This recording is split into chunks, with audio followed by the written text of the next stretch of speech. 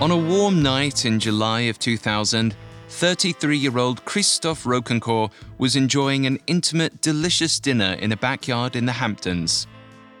Christophe had met his host, an artist named Inès Serron-Payon, just that afternoon at Inés's art gallery. He had already charmed his way into a dinner invitation. Inès was impressed by Christophe. He was clearly a wealthy, intelligent man, well-versed in both art and travel. After watching Christophe discuss which of Inés's paintings he intended to purchase and brag about the Picassos and Pissarros he had hanging at home, Inès knew he had to get to know his new customer better. Christophe introduced himself to Inès as Christopher Rockefeller. Inès raised his eyebrows and Christophe chuckled. Yes, as in those Rockefellers. He was indeed a member of one of the wealthiest families in America. Inès invited Christophe over for dinner that night, promising him a delightful evening full of lively conversation and exquisite food and drink. Dinner went exactly as promised, but when the meal was finished, Inès wasn't ready for the night to end. He went to his pantry to get another bottle of wine, but all he had left was a cheap jug of red that he often used to make sangria. He decanted the cheap wine and winced as he poured some into Christophe's glass. He was certain that the Rockefeller would immediately notice what he had been served and find it wanting. When the moment of truth came, Christophe swirled the wine in his glass and then in his mouth, swallowing slowly, relishing the taste. He smiled at Inès and told him the wine was wonderful. He guessed he was drinking a Bordeaux. Inès was shocked, but smiled back and told him it was actually from California. Christophe took another sip and continued conversation with another one of the guests.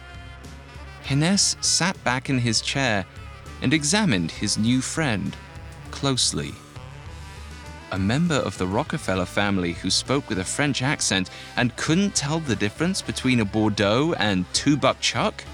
It didn't add up. Inès knew right then and there the man at his dinner table was, undoubtedly, a fraud.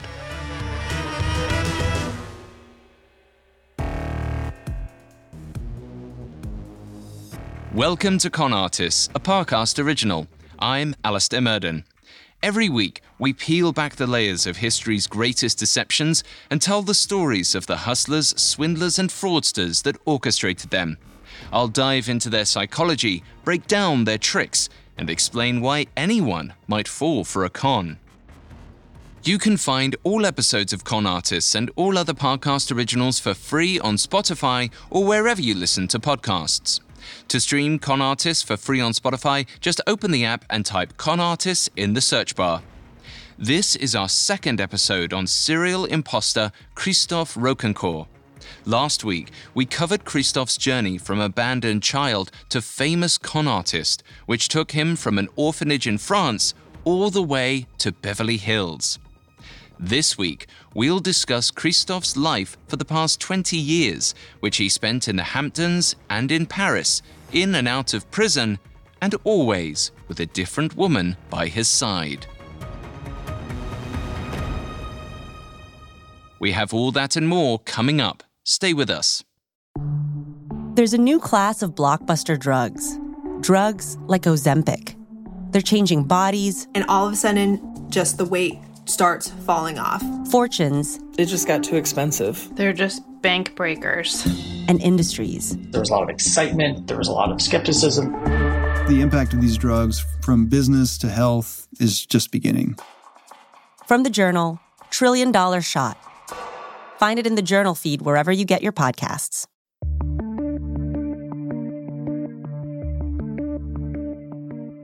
Christophe Rocancourt is one of the most famous con artists alive today. His transition from poor orphan to wealthy man might have been inspiring, if he hadn't aspired to a life of crime. After he was abandoned by both of his parents, Christophe spent his childhood in an orphanage and then in a foster home, escaping to Paris as soon as he turned 18. After swindling several people in Paris and allegedly robbing a jewelry store in Switzerland, Christophe moved to Los Angeles, where he stayed for most of the next decade. Christophe perfected his signature scheme in California.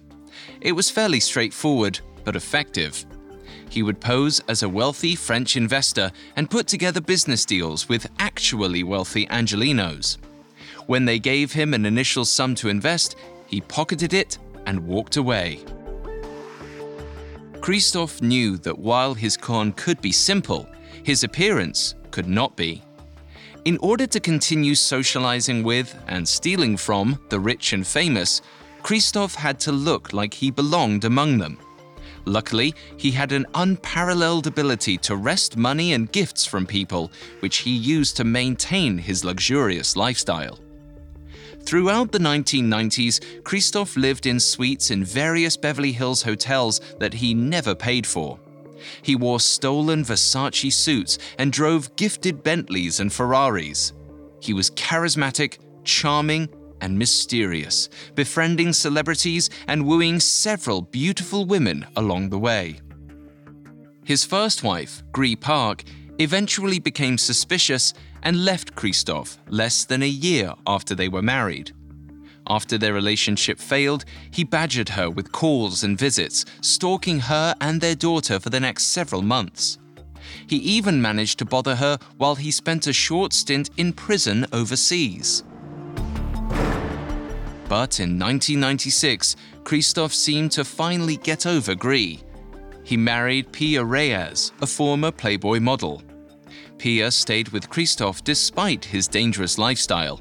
She stuck by him when the FBI raided their hotel suite, when he had an affair with another woman, and even when he was involved in a shooting in West Hollywood.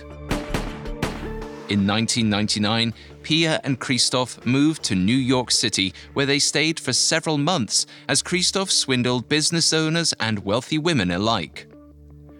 But he started feeling the heat in Manhattan, and in the summer of 2000, he moved his family out to the Hamptons, where he intended to scam New Yorkers on the coast the same way he fooled those in the city.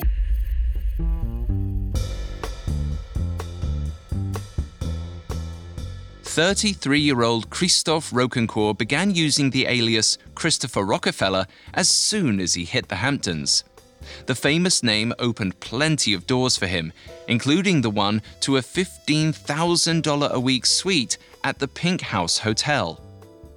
Christophe, Pia, and their 3-year-old son Zeus moved into the Pink House, and Christophe immediately implanted himself in the affluent community, pulling the same scam on Long Island that he did in LA.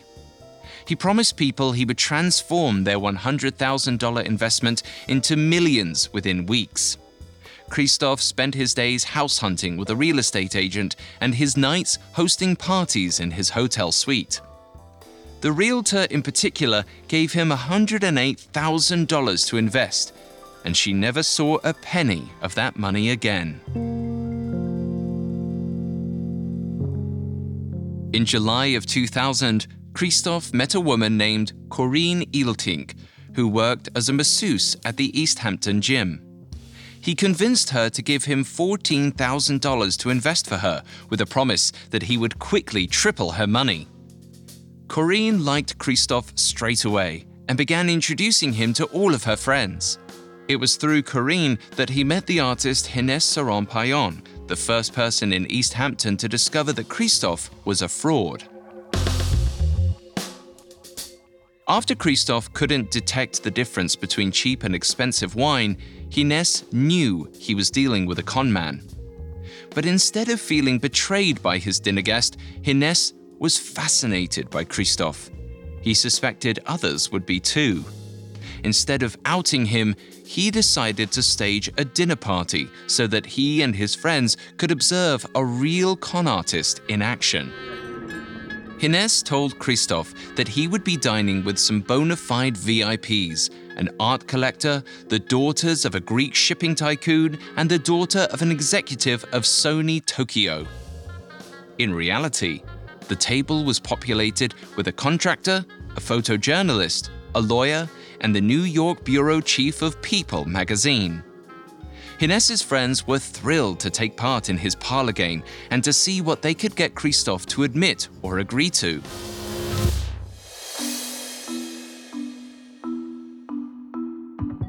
Hines and his friends' fascination with Christophe may seem strange. After all, they could have turned this con man into the authorities instead of inviting him over for dinner. But most of us, at one time or another, have probably found ourselves intrigued by a criminal. In fact, in a paper from the University of Illinois 1991 Law Review, Martha Grace Duncan asserts that our attraction to criminals is far from surprising. The paper, entitled "A Strange Liking, Our Admiration for Criminals," explores the myriad of reasons that average, law-abiding citizens find themselves fascinated by crooks. Martha posits that many of us unconsciously view the law the same way we viewed our parents as children, as an entity of authority. If the law represents the parent, then that would make the lawbreaker the child. And Martha believes that the youthful quality is part of a criminal's appeal. She writes that the essence of his charm seems to lie in utter obliviousness to the moral code, together with a childlike assumption that people will not hold him accountable for his evil deeds. Ultimately, all of Martha's hypotheses come down to one conclusion. We're attracted to criminals because they represent freedom. Criminals are unencumbered by an awareness of or respect for the law, as well as from adult responsibility and consequence. From that point of view, it makes sense that Hines and his friends invited one over for dinner. Who wouldn't want to observe and learn from a man as free as Christophe Rocancourt? After the dinner party, Hines and his guests laughed at the man who had pretended to be a Rockefeller. In hindsight, they couldn't believe they had fallen for his scam. Members of the Rockefeller family did not speak with thick French accents or drive rented Mazdas, and they certainly weren't cagey about where they lived. But it was only under a special kind of scrutiny that the diners were able to see through Christophe's carefully constructed veneer. In order to see the con man behind the socialite, they had to know what they were looking for. Just as Hines and his friends had wised up to Christophe's true nature, so had many others in the Hamptons. Unfortunately for Christophe, however, these people were far less interested in inviting him over for dinner than they were in turning him in to the police. Coming up, Christophe finds himself in hot water with two Hamptons detectives on his trail. Hi, it's Alistair, and I have some exciting news. The newest Spotify original from Parcast is unlike anything you've heard before. It's called Very Presidential with Ashley Flowers, and it uncovers the most damning details surrounding history's most high-profile leaders. Every Tuesday through the 2020 election, host Ashley Flowers shines a light on the darker side of the American presidency. From torrid love affairs and contemptible corruption to shocking cover-ups and even murder, she'll expose the personal and professional controversies you may never knew existed. You'll hear some wildly true stories about presidents such as Richard Nixon, George Washington, Andrew Jackson, and more. Very Presidential highlights the exploits you never learned in history class, but probably should have. Family drama, personal vices, dirty secrets. These presidents may have run, but they most certainly can't hide. Follow Very Presidential with Ashley Flowers free on Spotify or wherever you get your podcasts.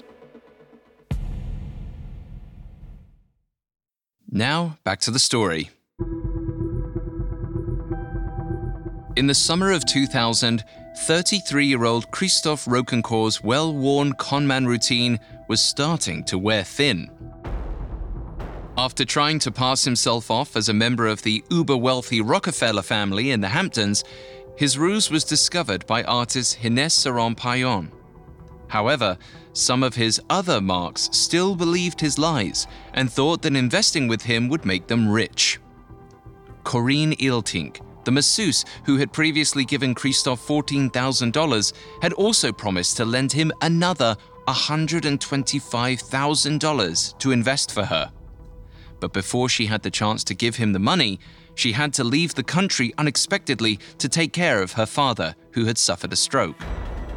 In the wake of her sudden departure, Corinne asked her friend, Kevin McCrary, to wire Christophe the funds for her. But first, Kevin wanted to get a read on this investor that his friend was so eager to throw money at. After meeting Corinne at the airport, Kevin went straight to meet Christophe and some of his friends at a nightclub called NV. Kevin had grown up around money, and he wasn't fooled by Christophe for a second. He even knew members of the Rockefeller family personally, so he was well aware that Christophe wasn't one of them. But later, when Kevin tried to convince his friends that Christophe wasn't who he said he was met with hostility and resistance. One of Kevin's friends even kicked him out of his house for suggesting that Christophe might be a con man. People had simply given Christophe too much of their money already, and they didn't want to face the fact that they had been swindled. Kevin accepted that he would have to fight this criminal alone. He tried to get Christophe to give Corinne her $14,000 back, and when his efforts proved unsuccessful, he went to the police. Unfortunately, because Corinne had willingly given Christophe her money, there was nothing the authorities could do. No crime had actually been committed. Even though Christophe's actions were technically legal, two Hamptons detectives recognized that Kevin had alerted them to the presence of a probable criminal. They figured they could catch him in the act if they followed him around for a bit, and the detectives enlisted Kevin's help to track down the elusive conman. The detectives had allowed Kevin to accompany them on a stakeout at the East Hampton gym in an unmarked car as they tried to pin a crime on the man. Eventually, the detectives learned that Christophe had walked out on an $8,000 hotel bill at the Mill Garth Country Inn in Amagansett. That was definitely a crime.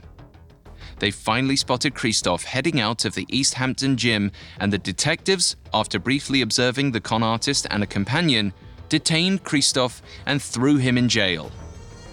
The detectives managed to hold him on charges of theft of services and false impersonation.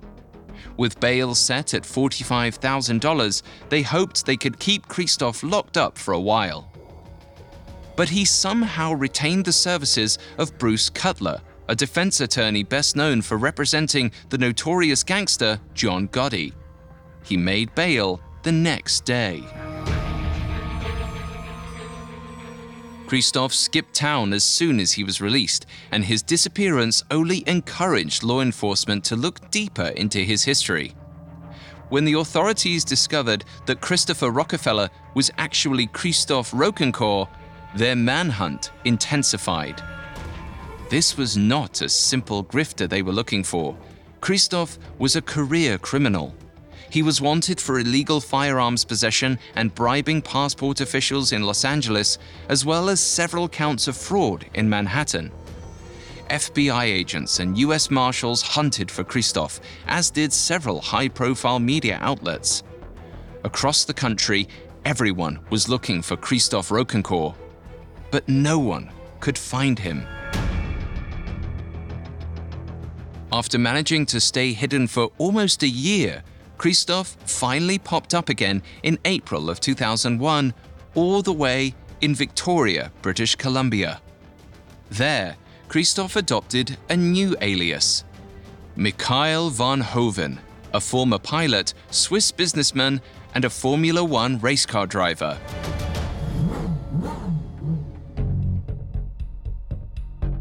Christophe performed the same simple investor con in Canada that he had across the United States, making fast friends with several wealthy Canadians. Eventually, he was introduced to Robert Baldock, the president of HeartLink Canada Inc., a biotech and pharmaceutical company. Christophe convinced Robert that he wanted to invest $5 million in HeartLink, and Robert eagerly signed a business deal with the conman. In order to get the ball rolling, Robert gave Christophe roughly $170,000 in startup expenses. Christophe said he needed to have specific bankers fly in from Zurich to assist with the investment, so Robert gave him money to pay for their flights.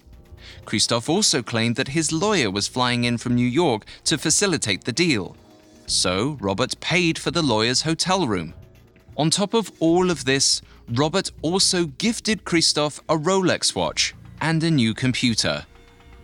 Of course, there were no bankers from Zurich and there was no lawyer from New York. Christophe stole the money that was supposed to fund the bankers and posed as the lawyer, moving into the hotel suite himself. Even when Christophe's investment funds failed to materialize, Robert still didn't suspect his new business partner of any wrongdoing. Christophe explained that his father was the keeper of the family money, and that Robert would simply need to fly to Switzerland to straighten out the deal. Robert spent a week in Geneva, but no one ever came to meet him. In fact, no one had even heard of this so-called Michael van Hoven or his father, despite the fact that Christophe had insisted his family was well connected in the city. However, Robert's unsuccessful trip to Geneva was still not enough to convince him that something was off about Christophe.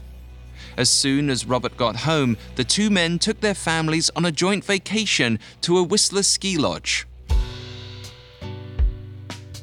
Robert was still so confident in his new friend that he had his wife Norma put Christophe's room on her credit card.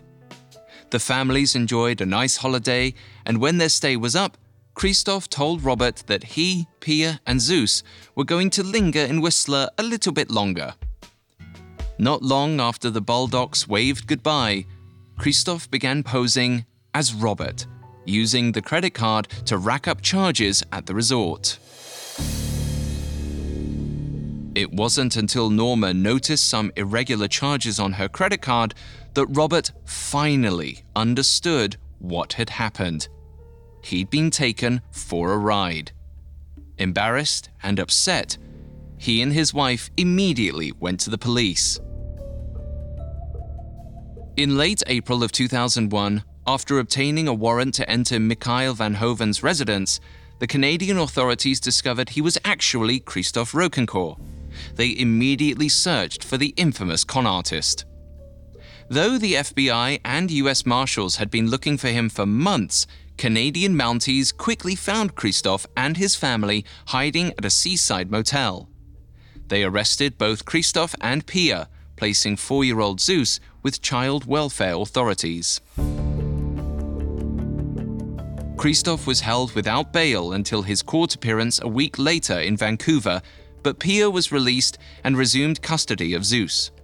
She also managed to escape any further punitive action by denying all knowledge of Christophe's scams. In an interview with Canada's National Post newspaper, Pia's sister, Mercedes Reyes, expressed concern about Pia's relationship with Christophe. She said, "I think she's deluded herself into thinking he's fine." The presence of denial within romantic relationships is not something unique to con artists and their partners.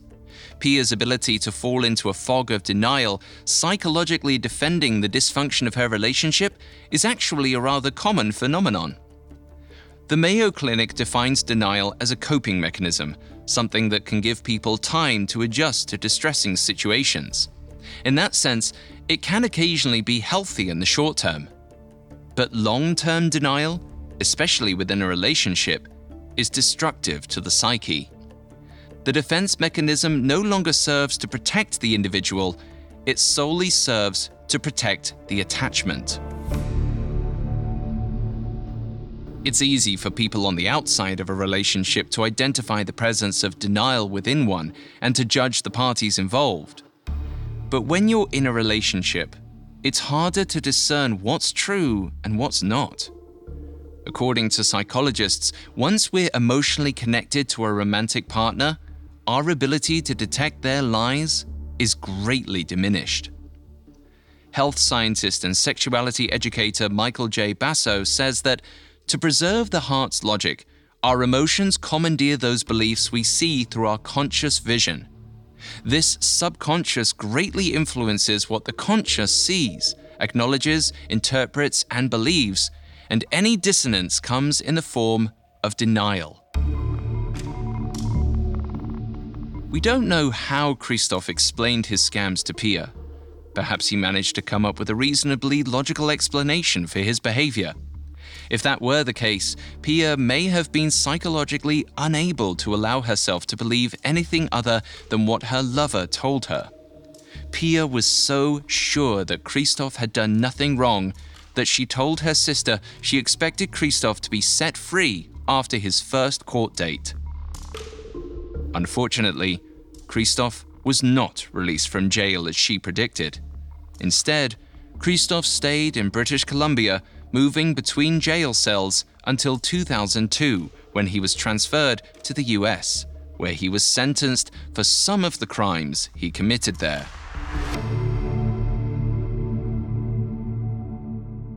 Coming up, Christophe Rocancourt is finally forced to face justice. Now, back to the story.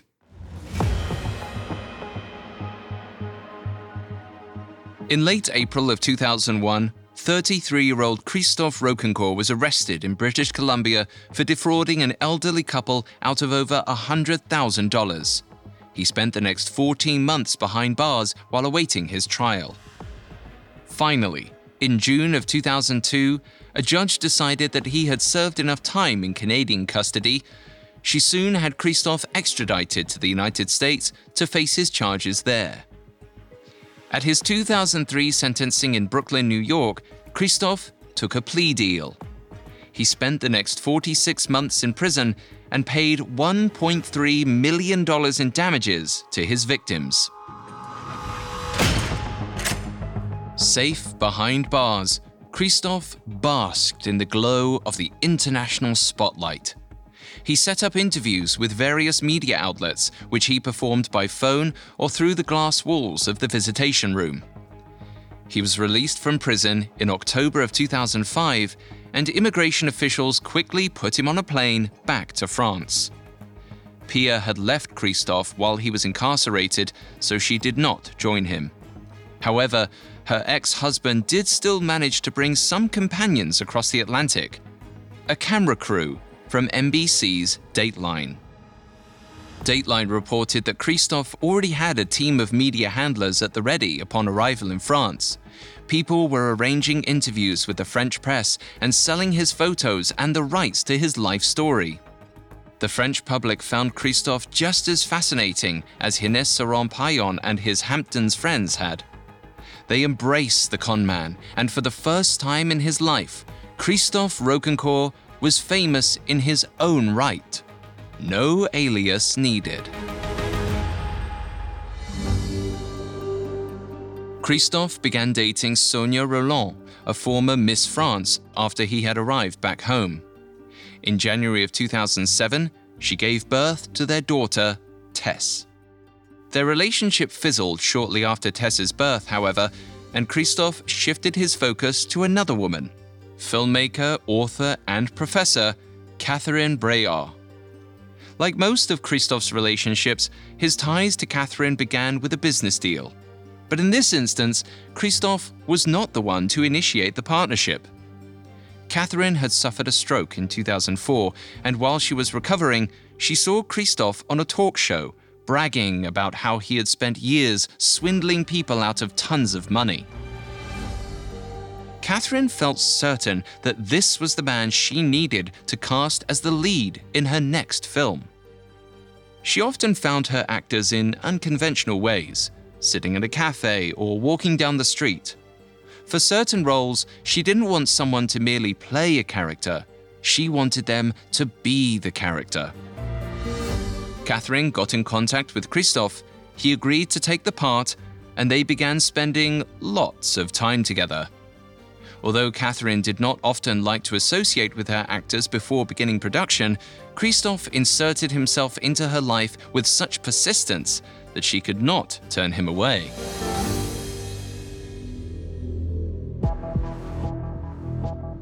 Because Catherine was still dealing with the physical repercussions of her stroke, which had left her without the ability to use half her body, she began to rely on Christophe for help.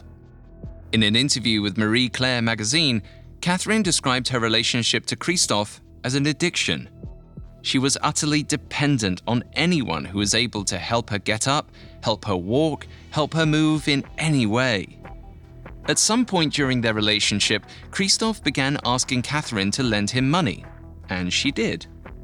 Sometimes she gave him a loan because she felt indebted to the man taking care of her, but on other occasions, she wrote him a check that she wouldn't remember later because he convinced her to do it while under the influence of powerful medications. Overall, Catherine says she signed 16 checks within the course of a year and a half, totaling well over $1 million today, factoring in the exchange rate. In that same Marie Claire interview, Catherine asserts that because of this, they eventually found themselves completely dependent on one another. She needed him physically, he needed her financially. She said, "The addiction was probably mutual, but he took advantage of it," noting that the relationship was similar to the scorpion and the frog. The fable of the scorpion and the frog has been around for centuries. The basic story is as follows. A scorpion and a frog meet on the bank of a stream. The scorpion cannot swim, so he asks a frog to carry him across on his back. The frog asks, "How do I know you won't sting me?" And the scorpion replies, "Because if I do, I will die too." The frog accepts this logic and allows the scorpion to climb on his back, but halfway across the stream, the scorpion stings him anyway. As the two creatures drown, the frog asks the scorpion why he stung him, dooming them both to death. The scorpion answers, "I can't help it. It's my nature."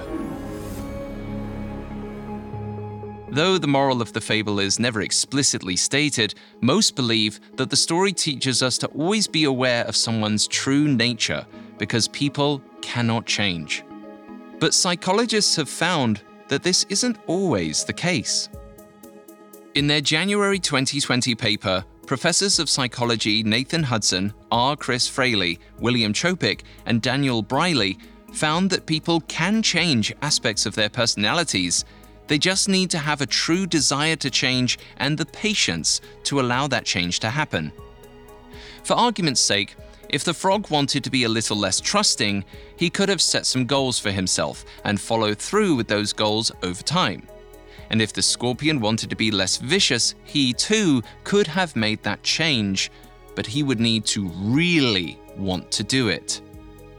As applied to Christophe and Catherine's relationship, Catherine is the frog and Christophe is the scorpion. And Catherine decided she had had enough of being stung. She wanted to change. In July of 2009, Catherine filed an official complaint against Christophe, accusing him of abus de faiblesse, which in English means abuse of weakness. Translated into English, the French Penal Code defines this crime as taking advantage of a person's weakness to gain an advantage contrary to the interests of the abused person. Catherine alleges that Christophe threatened her life when she told him she was pressing charges, which is how she finally knew for sure that she was doing the right thing. In November of 2009, Catherine published a book about her experience entitled, appropriately, Abus de faiblesse. 1 month later, Christophe was officially indicted for the offense. While he awaited his trial, Christophe continued to live as a French celebrity personality, appearing on talk shows and attending awards functions. Meanwhile, Catherine continued to turn her pain into art, immediately getting to work on a film based on her book. In February of 2012, Christophe was found guilty of abuse of weakness and sentenced to 16 months in prison. In 2013, Catherine released her film, also titled Abus de Faiblesse, to rave reviews. Critic Peter Sobczynski gave it 4 stars, declaring it a work just as startling and potent as anything Catherine has done to date, and a powerful example of art being used to exorcise personal demons. Christophe served his sentence and was released from prison in 2013, but the con man couldn't manage to stay out of trouble. The very next year, in October of 2014, Christophe was arrested again. This time, he was charged with organizing and carrying out a scheme to sell fraudulent residency permits. Christophe's lawyer, his girlfriend, and a Parisian police officer named Christian Proutot were also arrested for participating in the scam. Christian's involvement was particularly shocking, as he was a well-respected member of the force. Furthermore, he was a former chief of the GIGN, a tactical arm of the French police, trained to carry out anti-terrorism and hostage rescue missions. The fake visa racket and its subsequent trial exposed a deep well of corruption within the police force, proving that Christian Proutot wasn't the only bad apple in the barrel. 3 other members of the Paris police, including the head of the Criminal Investigation Unit, were later arrested for feeding their fellow officer information during the trial that would help lighten his sentence and place the blame solely on Christophe. Even though he was sent to jail, Christophe somehow continued to participate in crimes involving the Paris police. While behind bars, he befriended the man in the cell next door, Jonathan Guillot. Jonathan was another former Paris police officer, accused of stealing 48 kilos of cocaine from the police station and selling it. Jonathan explained to Christophe that he had buried most of the profits he had made off the drugs, and the 2 men arranged for their relatives to locate and dig up Jonathan's nest egg. Allegedly, Christophe repeatedly denied any involvement in the crime. He had recently been released from jail and was left with a relatively manageable fine for his alleged involvement in the retrieval of Jonathan Guillot's drug money. Jonathan, however, was sentenced to 10 years in prison for his crimes.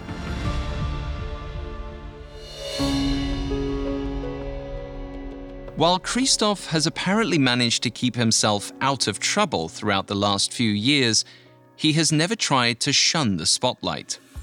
He appeared on a couple of talk shows in 2016, and in 2017, he participated in Imposteur, a 2-part documentary series about his life for the French production company Canal+. Because the first trial regarding Christophe's fraudulent residency permits revealed such a deep well of corruption within the Paris police force, Christophe and the rest of the people involved are still under criminal prosecution regarding the matter. A new trial was set to take place in late May of 2020, but ended up getting postponed due to the COVID-19 health crisis. So, for now, the swindler to the stars continues on as a free man. He has said that he would like to leave France after his next trial, as he feels he is too infamous to function there. He wants to move somewhere where the name Christophe Rocancourt isn't associated with crime, fraud, and corruption. But after running cons in so many different countries and spending so much time publicizing himself, that may just prove to be an impossible task.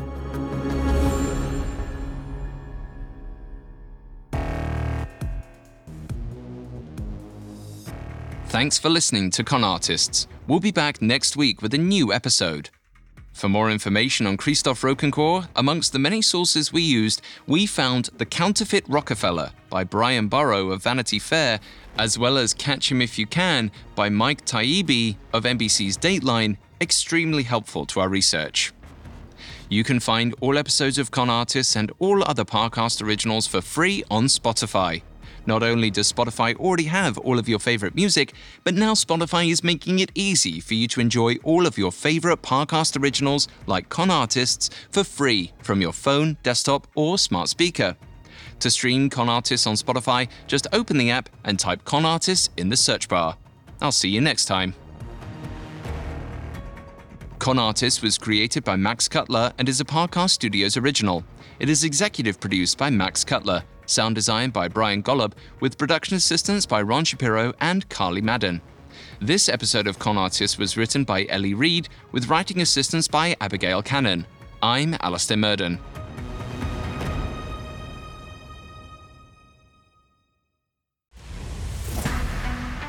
Hi, it's Alistair. Before I go, I wanted to remind you to check out the new Spotify original from Parcast, Very Presidential with Ashley Flowers.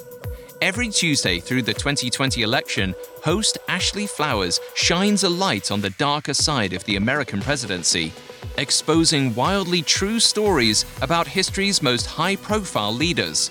There's torrid love affairs, shocking blackmail schemes, and even murder.